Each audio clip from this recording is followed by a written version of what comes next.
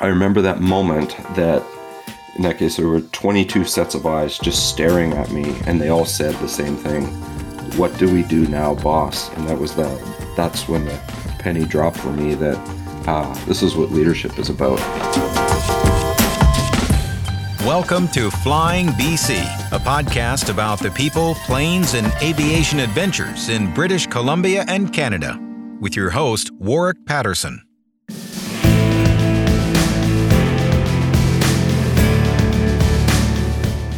My guest on today's show has had an aviation career little kids dream about. Rob Scratch Mitchell's 20-year career in the Royal Canadian Air Force is highlighted by his time as a CF-18 demo pilot and 2 tours with the Snowbirds, including as team leader. Performing at air shows sparked his interest in acting and film, and eventually it became his calling. Since leaving the Air Force, he has combined his passion for aviation with the world of producing, directing, and acting for film and television. On this episode, we talk about some tough lessons in leadership, what GA pilots can learn from the military, and how his Air Force experience lends itself well to the film world. And be sure to stick around to the end. You won't want to miss his spider story and what the G-load limits are on a tarantula. Plus, I'll share where you can listen to a special bonus episode where Scratch answers some of your listener questions. So here we go, episode 4 with Rob Scratch Mitchell.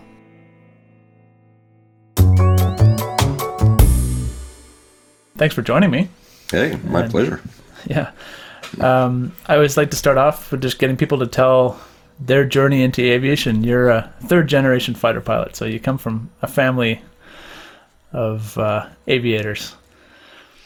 Yes, well, that's I sort of grew up with it in my blood. I was a kid. My dad was in the Air Force when I was born, and I just grew up around the Air Force as an Air Force brat on base and whatnot. So it was really instilled in me. It wasn't until I was probably 5 or 6 that I came to realize that my grandfather was also a fighter pilot and in the war, in World War II, as a Spitfire pilot. And more, grandfather would tell me stories as a child about his times. And so from my grandfather and my father, and me witnessing my father fly firsthand, it was pretty much immutable in my life. And I've read some old interviews that you've done, and like any teenager, you kind of rebelled against that path, that chosen path. But you came right out of high school, basically, and went to the Air Force, didn't you? Well, almost. I wanted to be a fighter pilot from early age. I built RC models. I did a ton of different things about aviation. I used to make airplanes out of plywood with the jigsaw. Everything was aviation as I grew up, and I really liked it. And the Star Wars, I was, that inspired me. I wanted to fly. Someday I wanted to fly in canyons, and I knew that the only way to do that was in a jet. And so I was very motivated, even at a young age, for a number of reasons, to become a fighter pilot. As I hit my mid-teens, I think I naturally had that resistance to the father figure as I'm trying to find my place in the world. And sure enough, I have a 15-year-old son right now who's giving me a bit of pushback. So I find it very amusing that it does circle around, actually. And I remember actually telling my father that I don't know about being a pilot. I think that might be the easy way out, which was kind of silly to say that, and maybe a bit hurtful at the time. And I actually went to university for a couple of years to figure it out. But it really, after 6 months or the first semester at the University of Victoria, I realized, no, I need to fly airplanes. And then from that point on, I worked towards joining the Air Force, ultimately finishing my degree once I joined the Air Force. But it took about a year and a half to go through the whole process. But I was very committed at that point to making that work. And did you go into that with some goals? Did you always want to be a snowbird pilot? Tell us how your career arc kind of went. I knew joining that I had to be a fighter pilot. That was my first priority. I was going to commit every piece of my body and soul and energy into that. And I was going to accept nothing less. That was my primary goal, joining the Air Force. And I remember being I was 17 or 18. The F-18s were pretty new. And my dad brought me onto the base in Winnipeg, and I saw 2 or 3 F-18s pull up, and to me they looked like spaceships because in the 80s that was pretty new technology, and I was like, wow, that is 100% what I need to fly, and I would accept nothing less.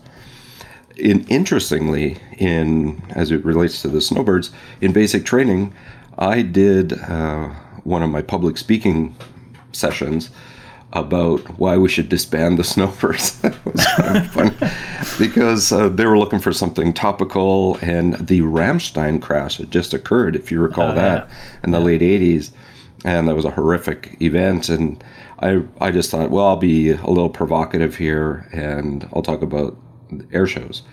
And should we keep the snowbirds and the cost versus the risk and whatnot. And so my first public speaking event in the Air Force was about disbanding the snowbirds, which kind of falls in the face of everything that I've done, having served on the snowbirds now twice. So irony is awesome. Yeah. So you had a 20-year career in the Air Force. You achieved those goals. You flew the CF-18, you flew the snowbirds for 2 tours, including as the leader. I want to talk a little bit about the snowbirds because it's kind of a Canadian icon. Like, I remember as a kid, before the CBC would air in the morning, they'd play the national anthem, and the part I remember obviously is the snowbirds because I was a plane nut as well. What was it like getting accepted onto that team and joining that team, and what's it like as a new member of that team joining that organization? Well, before I get to that, I have to agree with you. I remember that snowbird scene on CBC and whatnot, and I remember watching that.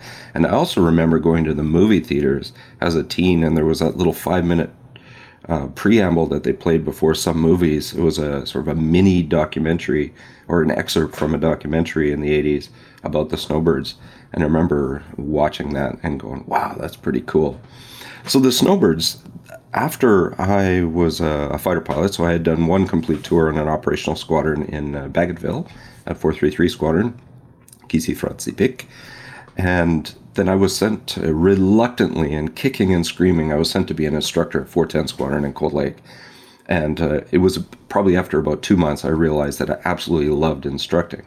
But one of the perks of being an instructor at 410 Squadron is that's where the demo pilot for the F-18 came from. And so I wanted to be an F-18 airshow pilot, and I was selected for the 1999 airshow season. And I was just a kid looking back at 28, turning 29 years old. And I fell in love with airshow flying at that time.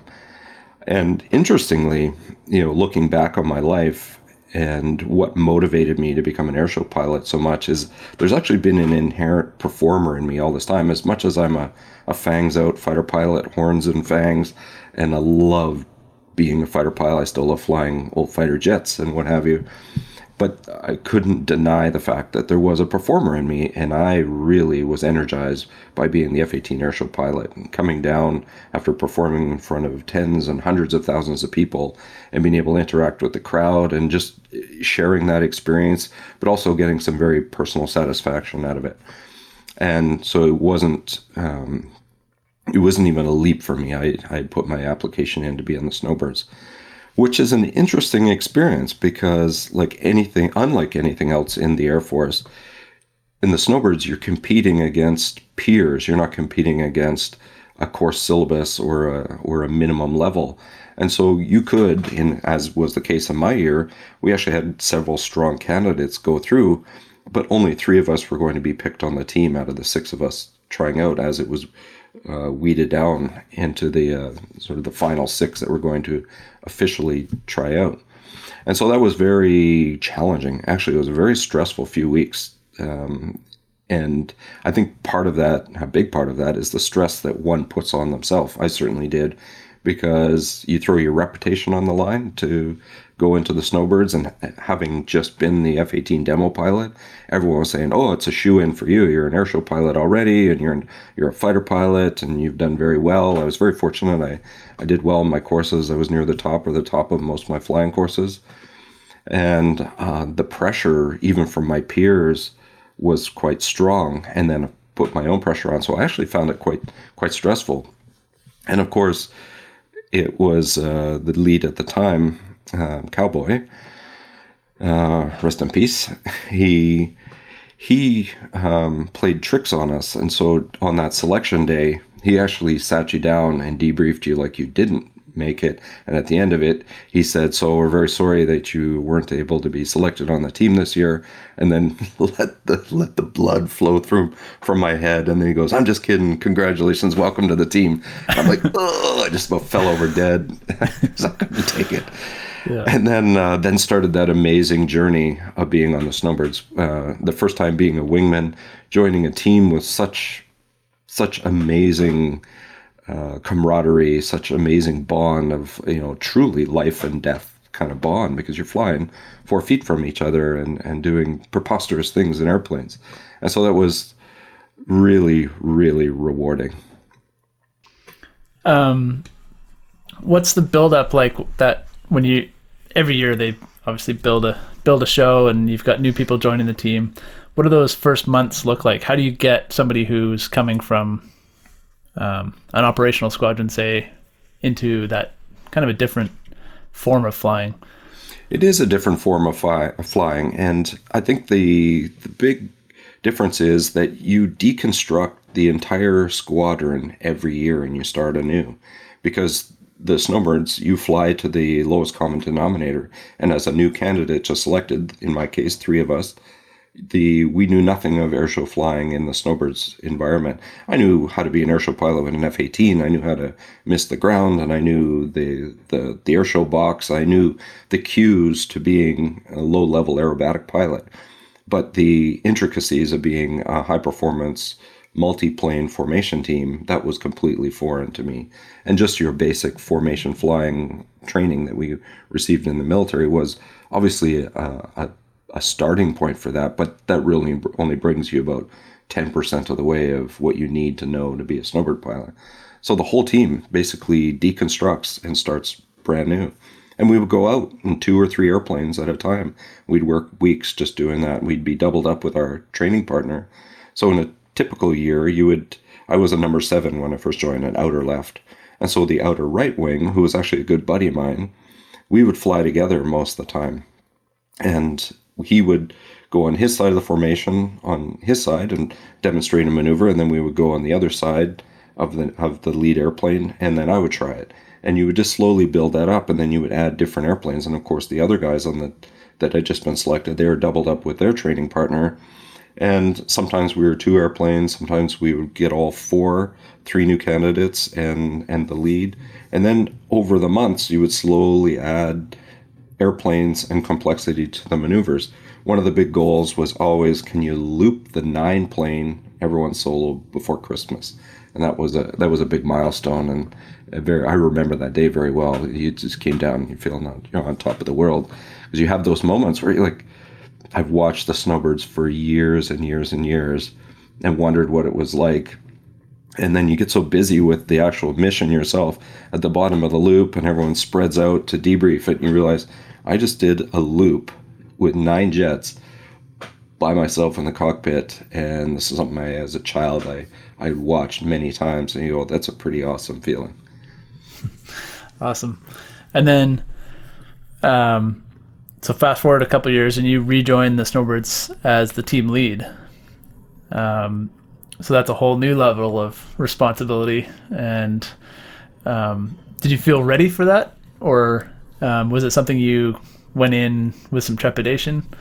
It's an interesting question, because I left the Snowbirds having flown 4 airshow seasons in a row, and effectively you're gone 6 months of the year for each airshow season. And I was recently married when I joined the Snowbirds, so it was very difficult. It's very difficult for family life. It's a sacrifice for sure for the family and even for the members to be gone that much. And so at the end of those 4 seasons, I was done with airshow flying for the time being, but I knew leaving the team that I wanted to come back and be the lead of the team as well. I knew that. I just knew that I needed to separate that by a few years, which is a prerogative anyways. You have to go do some flying management and be a leader on your respective squadrons and whatnot before you could come back and lead the squadron and the team.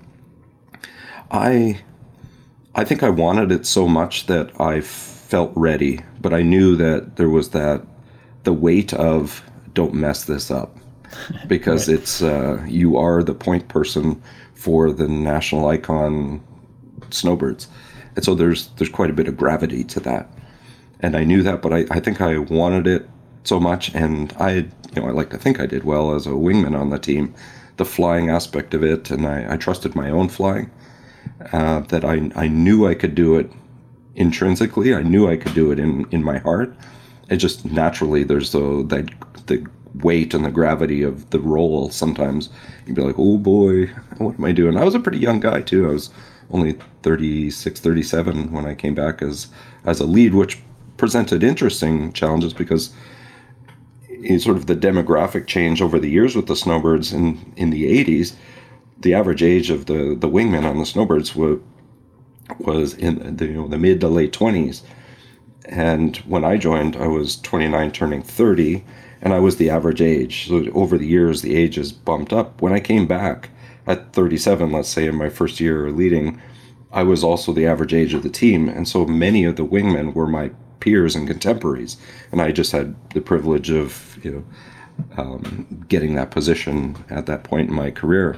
And so it was an interesting time to be both working with your peers, but being the boss effectively.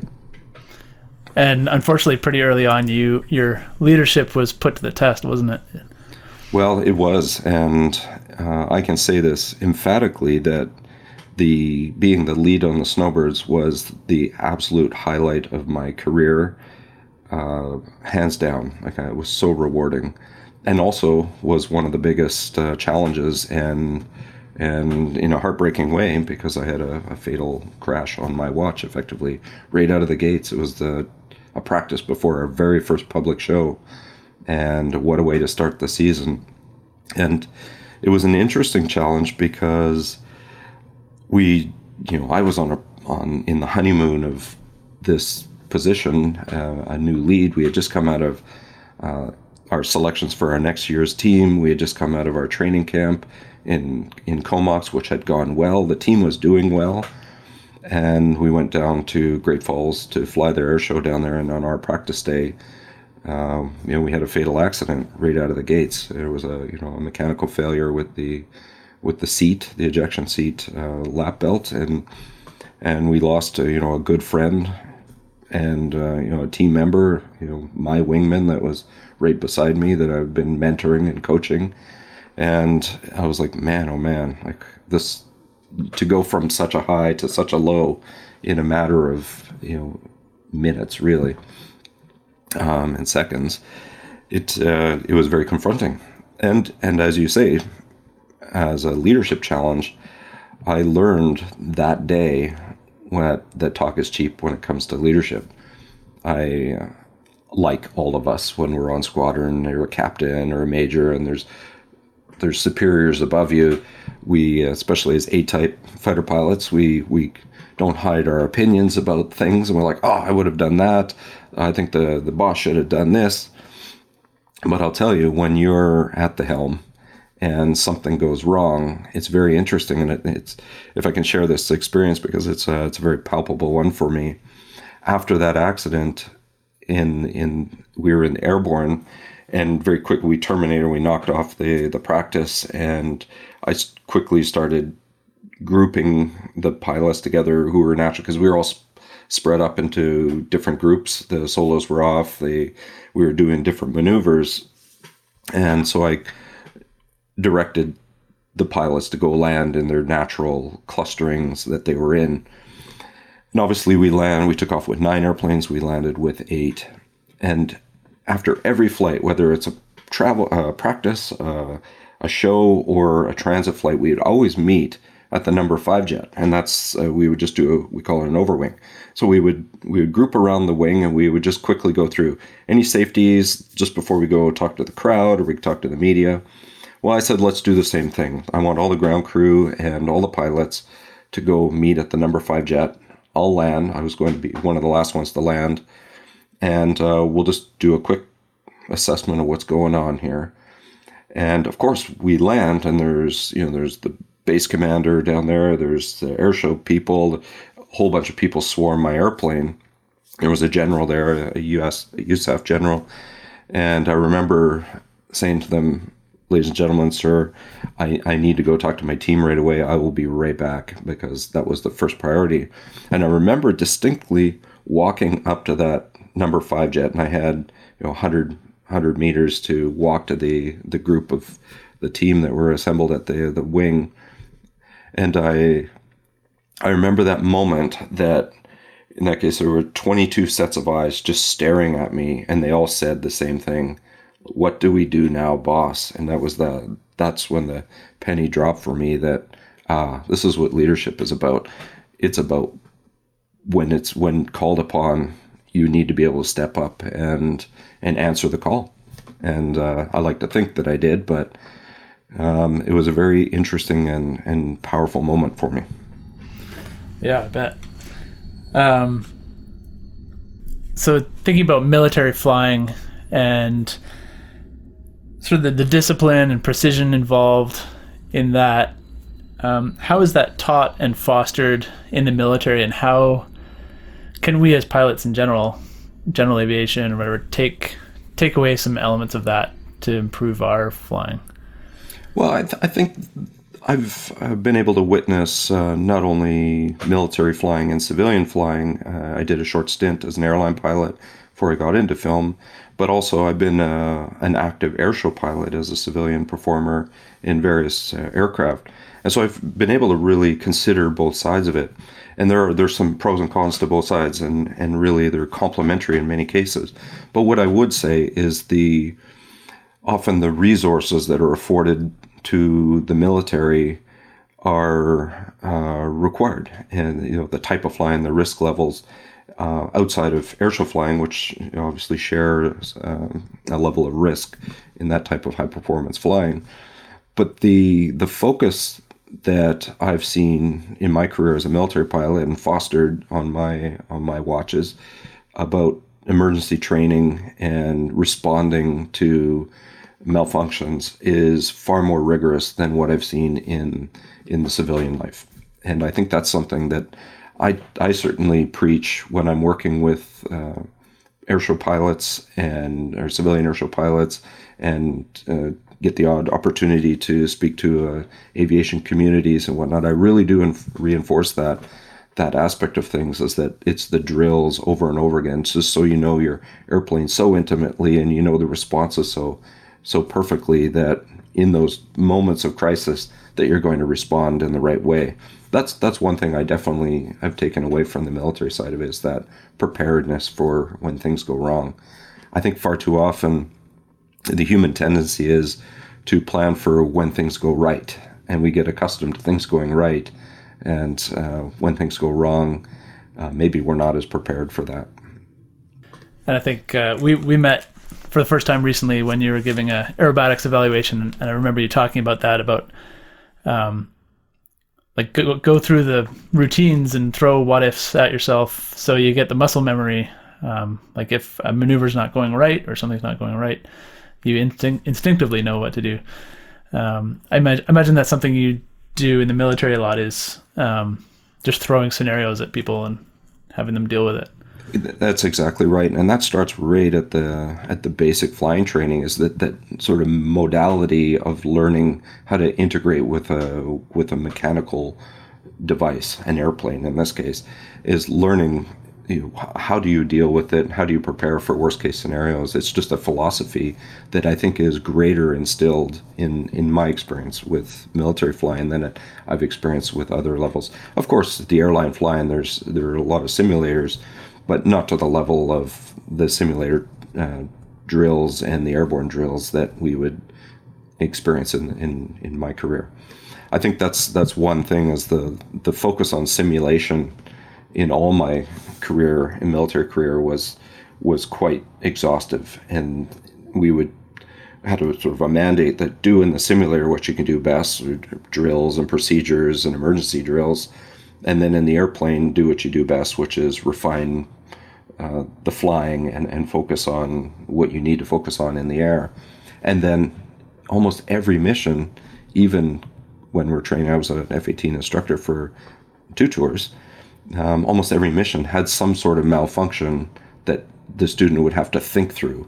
We wouldn't often, fail something, but we would say, let's consider right now that this system is giving you a hard time. What would you do? And they would have to sort of go through the checklist. So it taught an approach to addressing things. In the airshow flying, I don't think, speaking about the emergencies is enough. So I'm a big proponent of actually physicalizing the emergency response. The top of a loop, you're not happy with your gate, your minimum altitude, or your maximum airspeed. Rather than just say, well, in that case, I would fly through, I encourage, and anybody I mentor, I make them go up and abort a loop and actually roll out of it. So they have a physical memory of what that's like after having made the decision. Because the human tendency is to keep the inertia of what was going on in the maneuver and to fly through the loop. And that could lead to a bad decision under the pressure of flying at an air show in front of the public, for example. So I'm a big proponent of physicalizing the emergency drills. Yeah, you don't want the first time you've done something to be in a performance. No, with all the stress of everything that's going on and the pressure to perform. Gosh, that's a pressure that I think is understated. I think it's a big pressure. And aviation's somewhat unique in that sharing stories and like reading accident reports is a thing that people do, and you learn from other people's mistakes, hopefully. Fighter pilots in the movies, and there's always this image of fighter pilots being like cocky and egocentric, and but I know like in the snowbirds especially, and I'm sure everywhere else, like ego has to be stripped away in debriefs, and honesty is super important. Can you tell me a little bit about that? Well, that is a really important point. I'm glad you mentioned that, because they're the type of people that want to fly fighter jets and Air Force, for example. They're strong personalities in a lot of cases, and to be a fighter pilot, you need that. You need somebody with fangs and horns at times, but you also need somebody that understands when to use them and when not to, and when to check the ego and when not to. And I think the bravado and sort of the antics of being a fighter pilot is part of the fun, part of the game. But that's for the mess on Friday night, and the jocularity and the camaraderie that comes from that. Once you walk into the briefing room, we used to have an adage on the snowbirds and in the fighter squadron, it's egos and attitudes at the door. Once you step into that room, it's you're stripped down to your essence of who you are as an aviator and where you are in your career as an aviator. What do you have to learn? Is this an instructor-student relationship, or is this a senior fighter pilot teaching a less experienced fighter pilot? And it really comes down to that, and it's extremely professional. And I think people are surprised when they come into the Snowbirds briefing room, when we do invite them in, that they realize how humble of an environment it is, both in the briefing and in the debriefing, which are quite curt.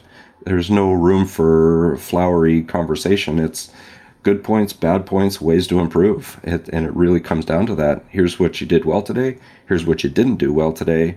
Here's how we're going to fix it tomorrow.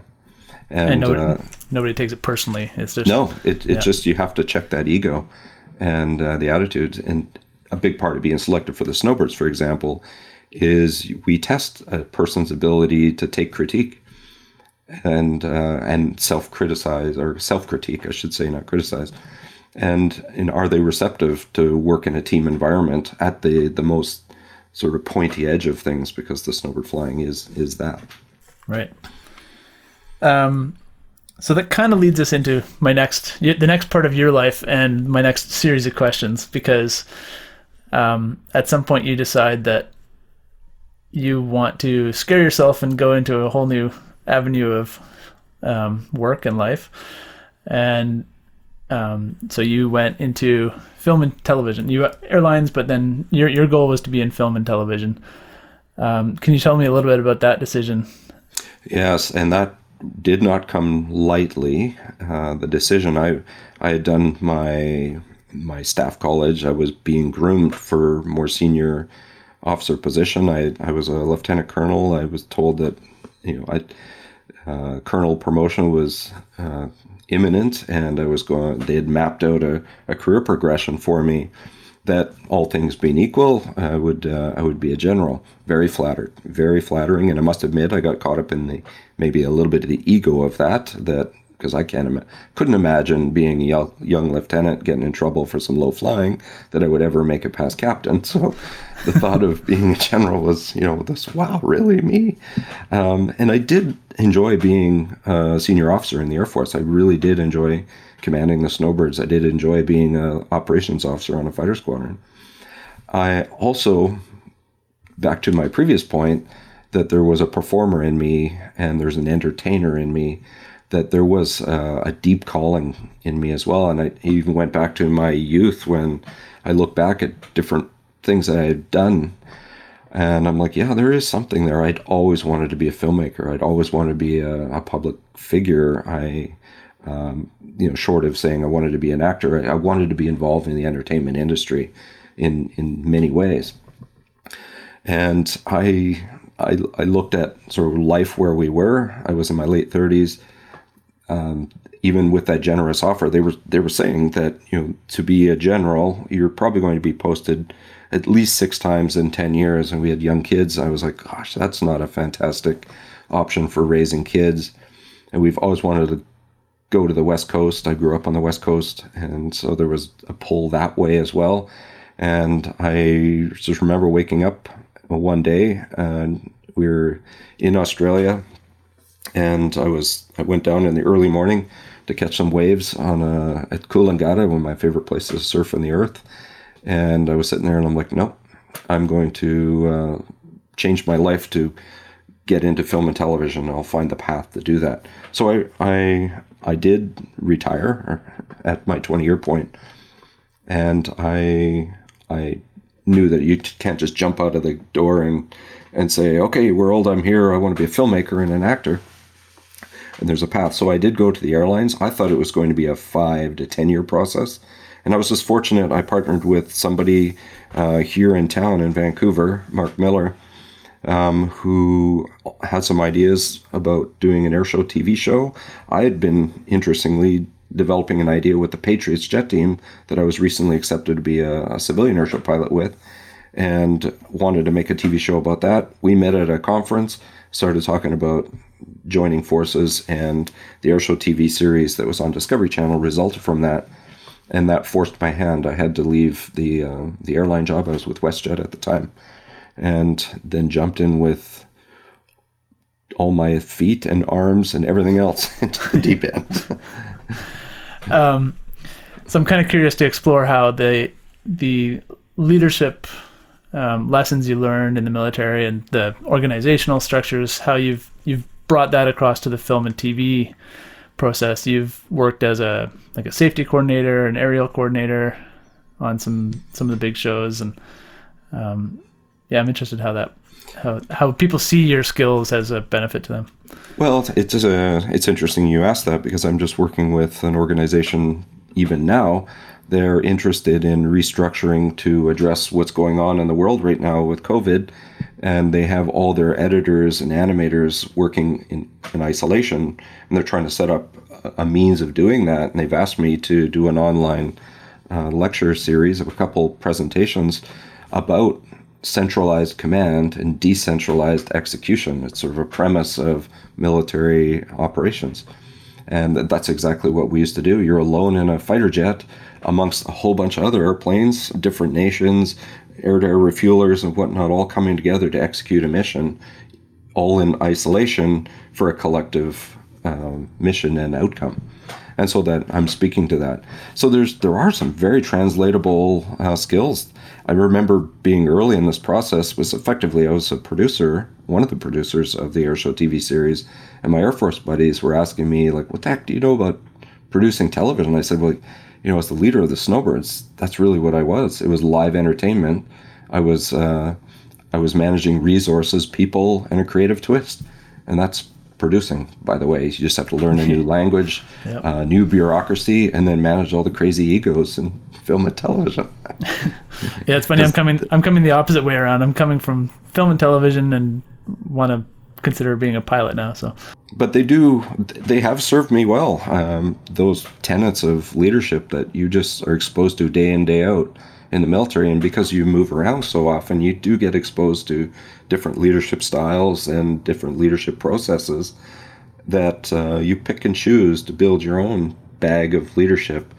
And there's a lot of great things about the film industry, but one of the negative aspects of it is poor leadership. And I've seen that in many cases, and sort of an entitlement to eccentricity and ego that's unchecked by the industry itself, because it's a results-oriented industry, where in the military it's a lot. There's obviously results, but the process is as important as results sometimes in the military, and making sure that teams are in place doing the right things.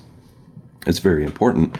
And really in film, you're only as good as your last production and result, and whether that's good or bad, it sort of determines your fate.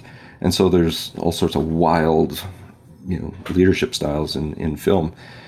I try to work with groups of people that I like to work with and think alike. So I think to answer the question, how that's come into my world, is I'm really trying to foster teams that I want to work with. I'm trying to find leaders that I want to work with that have inspired me in film and television, and find my tribe, if you will, and create tribes that I want to work with.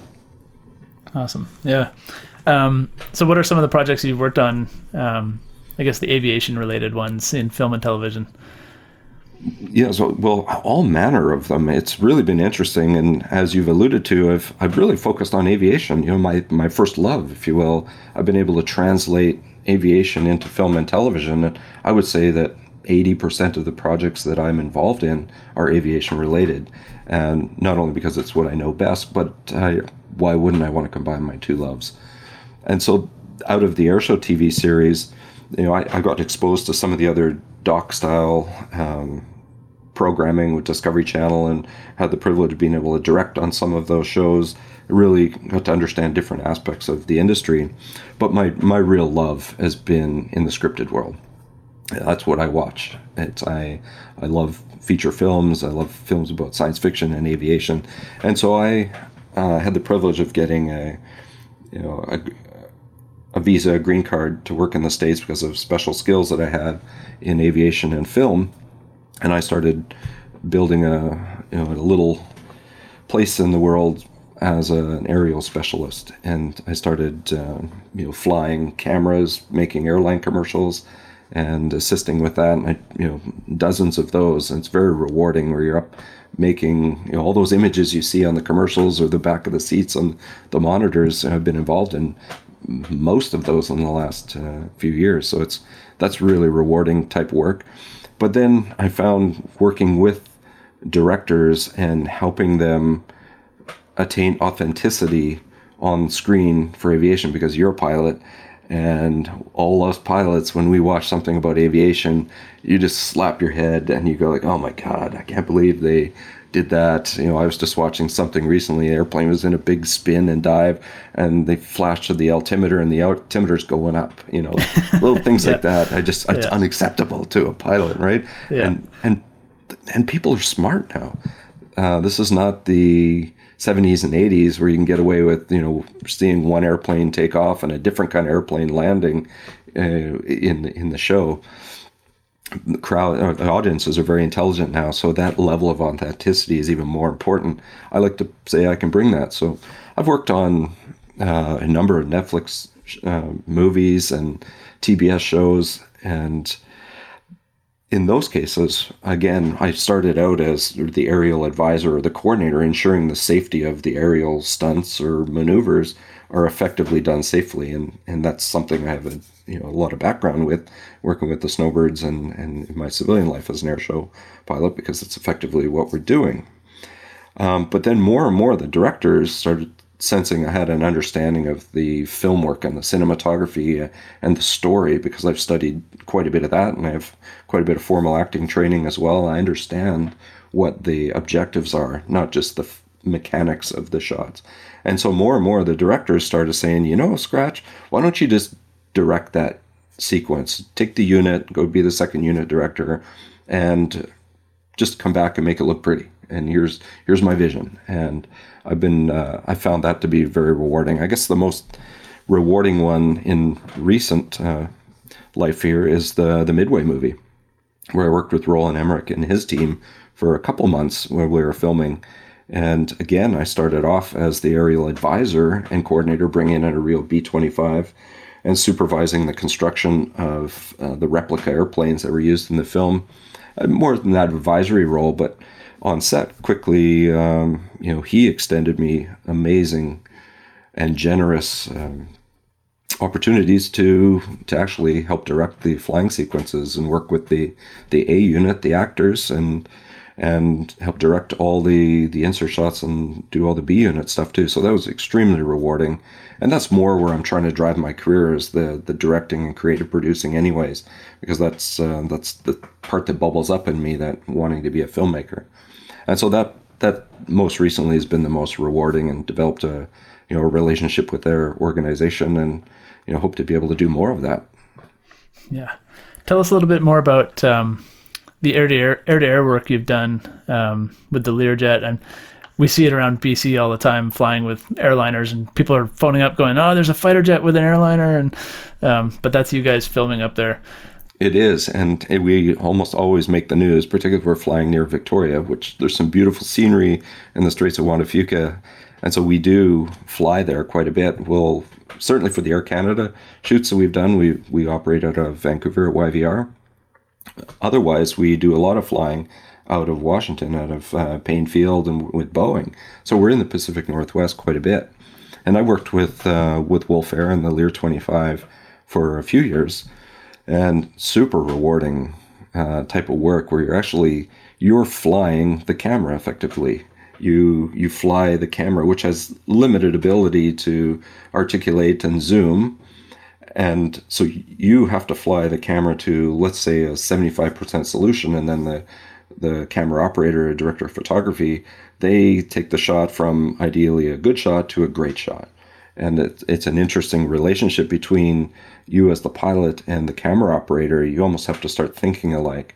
And I'm not the most experienced person in the world at doing this, but I've come to enjoy it quite a bit.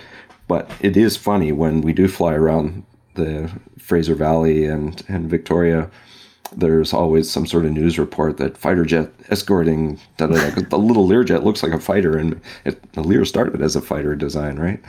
So that's kind of fun. I even received I felt the buzz in my pocket.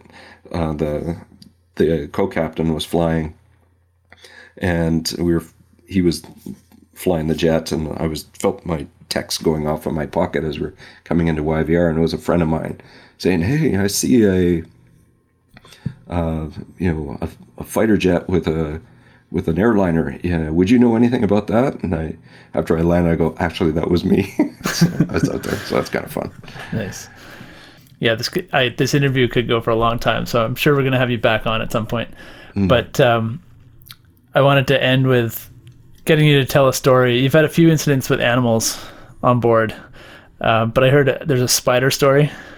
Yes, the infamous spider story. This is, and I'm happy to tell it again for sure. And it's actually a really important story, even though it was sort of terrifying to me at the time. I'm not a big spider fan, but I was leading the Snowbirds in my first year as lead, and we were down in a place called Tucumcari, New Mexico, which is in the middle of nowhere, on the old highway, and sort of a bit of a ghost town now.